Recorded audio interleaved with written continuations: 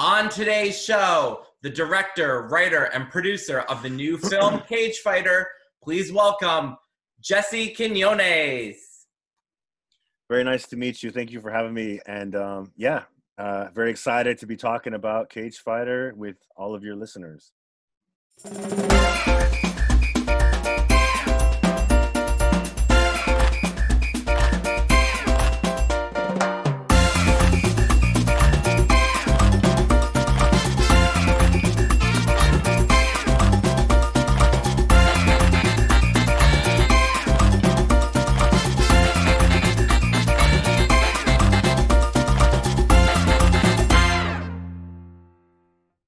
Hey everybody, welcome to the Mike Rand Show, and today's special guest is the director, producer, and writer of the new film Cagefighter. Please welcome Jesse Quinones. Hey Jesse, how are you?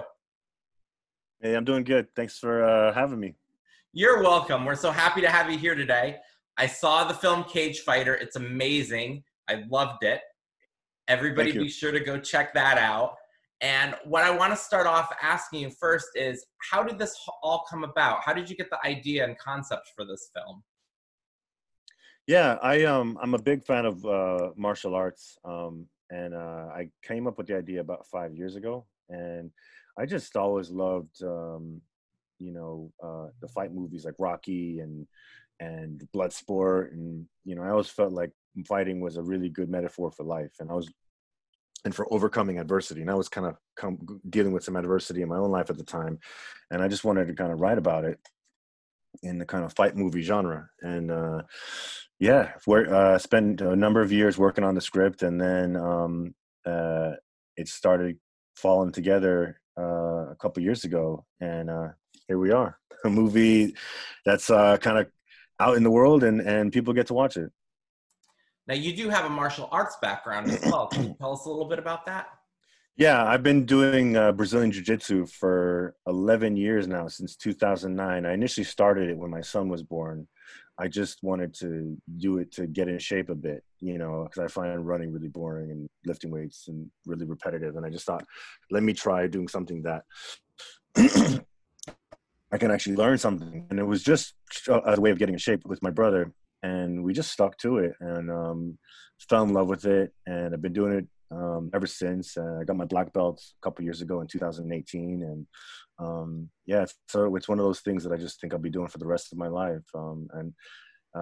I think falling in love with doing martial arts made me kind of appreciate what athletes go through and what professional martial artists go through. And it definitely informed a lot of my approach in terms of the writing of Cagefighter, and also a lot in the choreography, because when we were designing the fights with Alex, I think having a martial arts base really helped in terms of understanding the beats and the choreography, and it's kind of was my two loves put together in one thing, Can you walk us through about the process of putting this film together? Like you said that it took you like 5 years basically.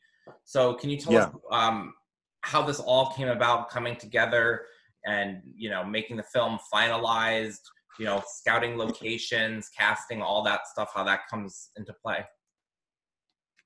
Yeah. So like the script alone was probably years. I'd say good 3 or 4 years, many rewrites, and development. Things really kind of took shape when I met the producers of Cagefighter, Shane Putzlocker and Sarah Shack, and that kind of started to crystallize things.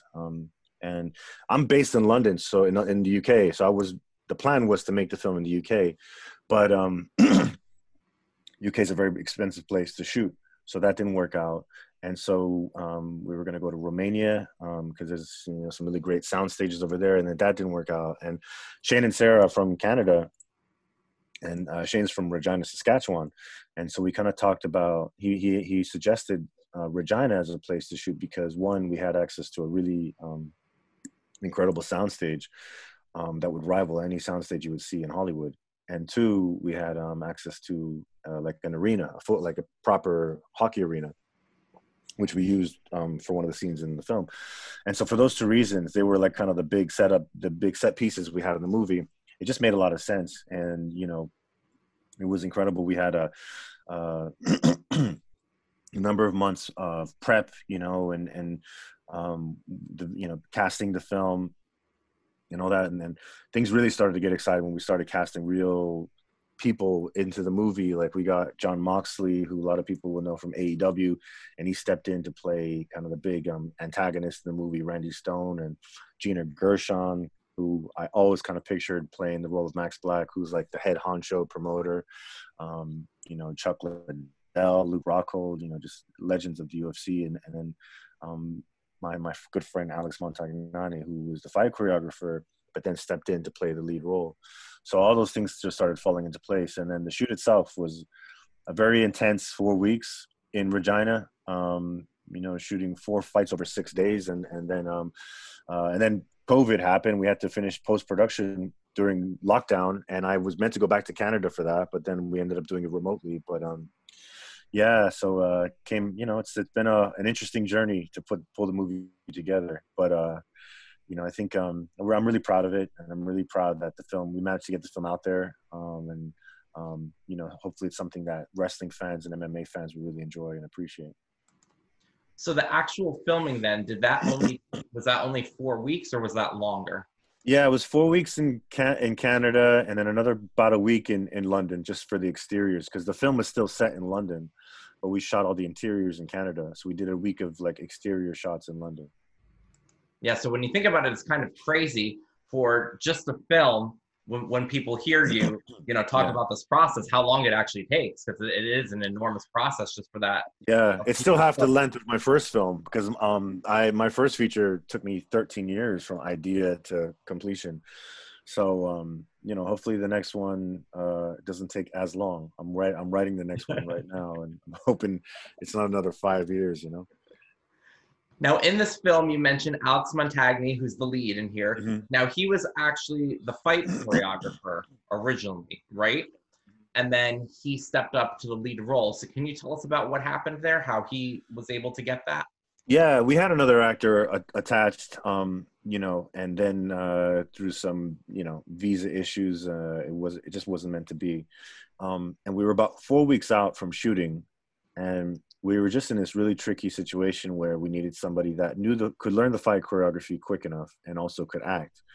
And I've known Alex for years. I've known him since he's like 18 years old. So he's a really good friend. And I knew he could handle the fight side of things, but, you know, he had done a few shorts, but he never kind of done a role that needed him to be emotionally invested for 4 weeks of shooting.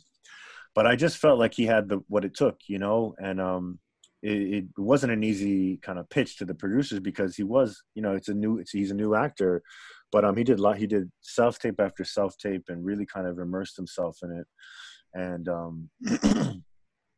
I think he did a really amazing job. And, you know, I would love to see him. I'm excited to see where he goes from here. You know, he's got picked up by an agent now, and you know, I think I could picture him being the next Scott Adkins or some action star, you know. So I think he's in a really exciting place in his career right now. Yep. So anybody who hasn't seen his episode, we have an episode with Alex on here too. So be sure to check that out so you can learn a little bit more about him. And then the other lead in the film is John Moxley, as you mentioned, from AEW. So tell us how you got to land John Moxley in this role. And was that role, like, I mean, he's really good at that role. It's sort of like his personality. Was that role catered or switched a little bit to his personality once he was cast, or did you have that kind of set in stone the way that it was written? The way we got Moxley was through so when Shane and Sarah came on, they brought onto the project Christian, or many people know him as Christian J. Riso, as an executive producer and also to be in the movie. And Christian went and got we kind of said to him, we need a wrestler to step in and play that role. We talked about a few names, and he had mentioned that he knew Moxley was going to be leaving the WWE. It might be in an interesting spot in his career. And he sent Moxley the script, and, you know, me and Mox got on the phone and had a conversation. And I just felt instantly like this guy's got some charisma, you know, and he's just got something. It's hard to put your finger on it. And he kind of said, you know, because the script was written, obviously, but he had a lot of ideas, and he said like I feel like I can give my best performance if I get to improv and kind of do my thing with it. And I was totally up for that. You know, I like working like that anyway. And yeah, I'm really happy with the results. I mean, this guy was electricity on camera. You know, he just he's so natural. And so he was telling me that you know, wrestlers are like the Navy SEALs of performers, because they have to do stunt coordinating, fight choreography, you know, acting, drama. They do it all, comedy. So it's true. Like, I mean, especially we had this one scene the press conference, the stuff that ended up on the cutting room floor. It's just, he gave me so many different options. It was crazy. Yeah, especially with those promos, like you said, the press conference, and then I remember the scene where Alex, or the character Reese, was at home with the wife and watching Jon Moxley, Randy Stone on TV, and just talking about his opponent. I mean, he like those promos are gold when he does and he could just pull them out of anywhere. There would be one promo where I just say, like, there was one where the first time they see Randy Stone, played by Moxley, is when they're in the basement and they're like looking at one of his promos, and he's talking about some guy called Buffalo Bill. He literally, that was just like, I said, can you cut a promo that's one of your as one of your past promos? And he said, what do you want to talk about? I said, I don't know, like another wrestling opponent for a fictional promotion. And he literally sat there for 10 seconds and he said, okay, I'm ready. And he just blasted it out. And it was like one take. It was incredible. I was just like, wow, man. So imagine if you had 4 or 5 takes. They're so good. You're like, which one do I choose for the film? Yeah. Well, the press conference, we shot like that, like over half a day. And it ends up being like a 3-minute scene, but there was so much stuff, you know? And then also you have another slew of, greats in here. I mean, you've got Chuck Liddell, you've got Christian in here, you've got Luke Rockhold in here. Tell us what it was like working with those guys and how you got them cast in here. Chuck was done through a pretty traditional way. We approached his manager and made him an offer. And I was actually surprised, because normally Chuck in movies, he only kind of does like a day or two. And, he's a busy guy, and he kind of commits to a day or two and kind of does his thing and then goes back to LA. But for this, he actually was out with us for 2 weeks. And I don't think he's ever done that many days on set for a movie. So I felt very privileged that he believed enough in the project to commit that much time of his to the project. And he was great. What I really was impressed with Chuck was that he took the craft of acting really seriously. He came with his script full of notes, ideas. He made some, nobody knows MMA better than this guy. I'm coming at it from an outsider's point of view. I tried my best to authenticate it, but I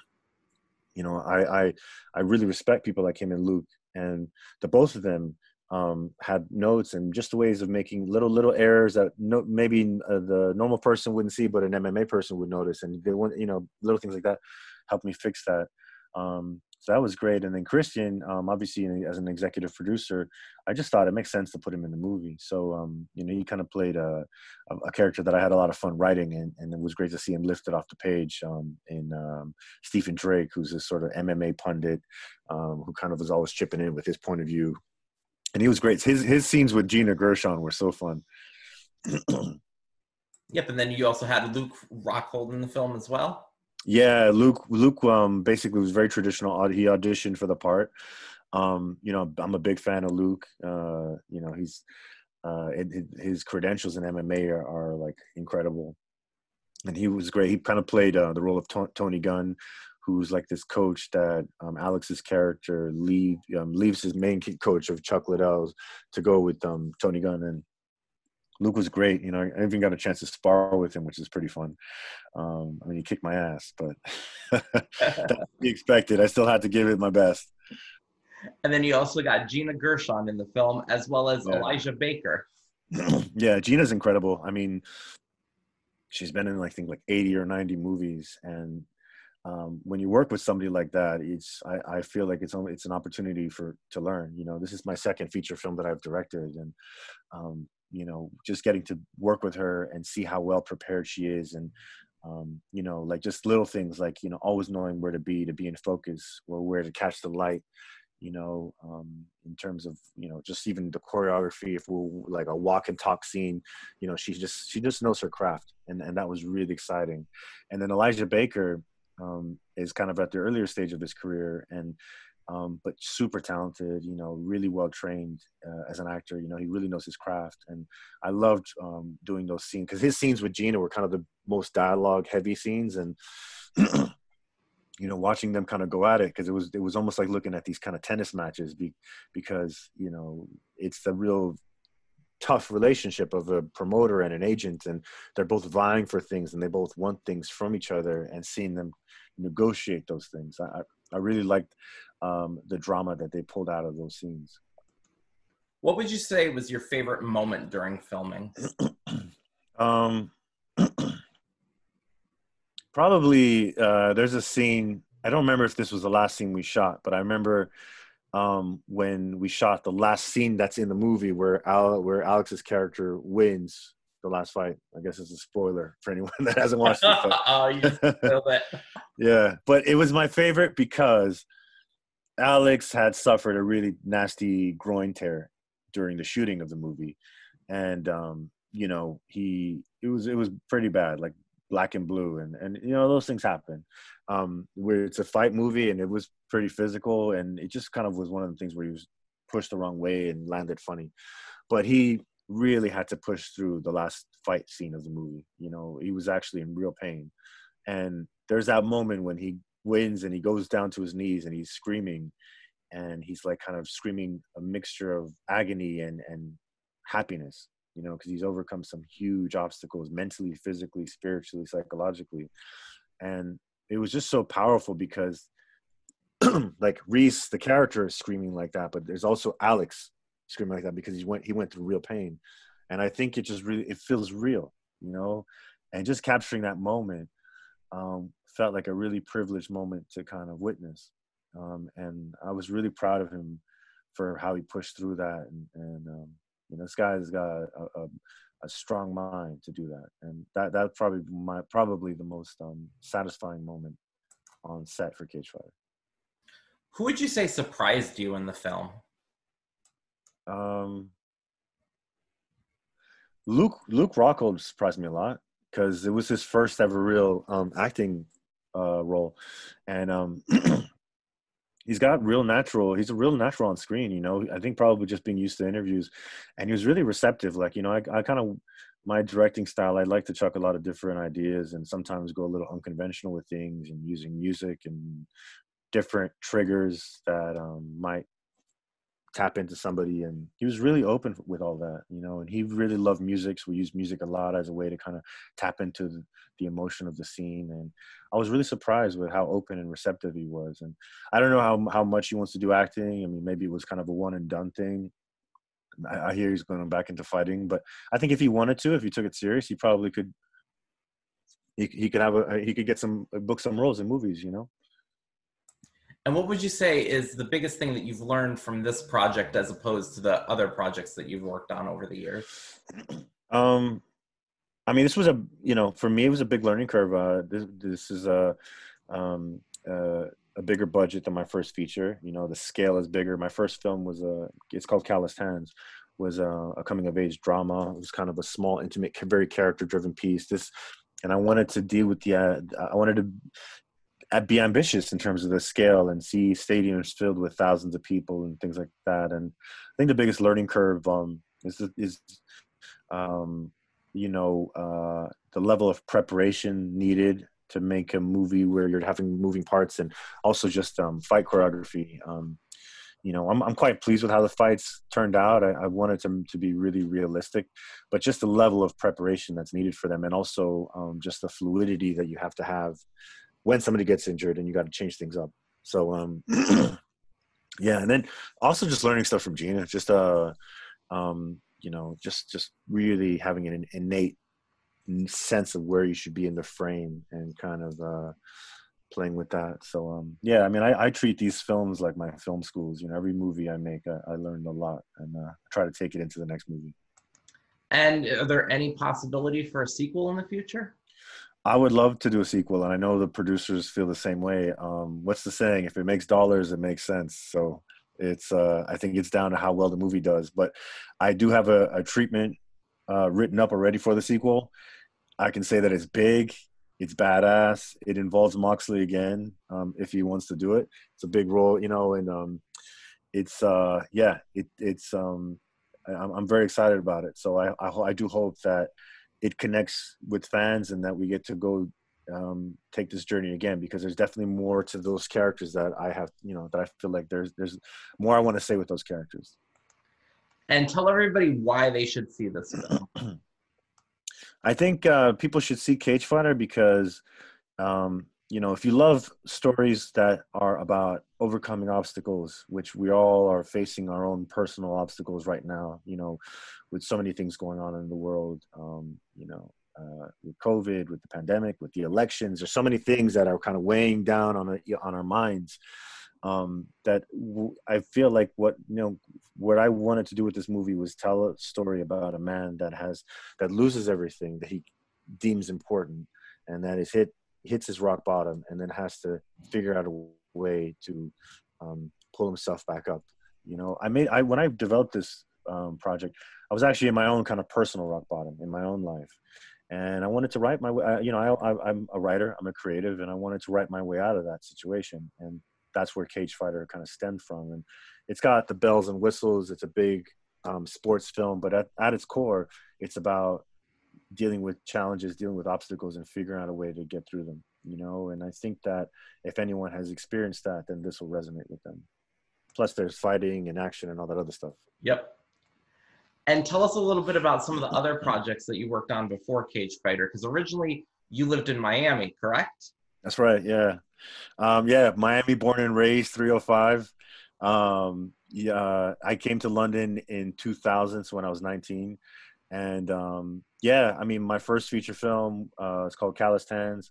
It was a coming of age story that I shot. I went back home to Miami to shoot it.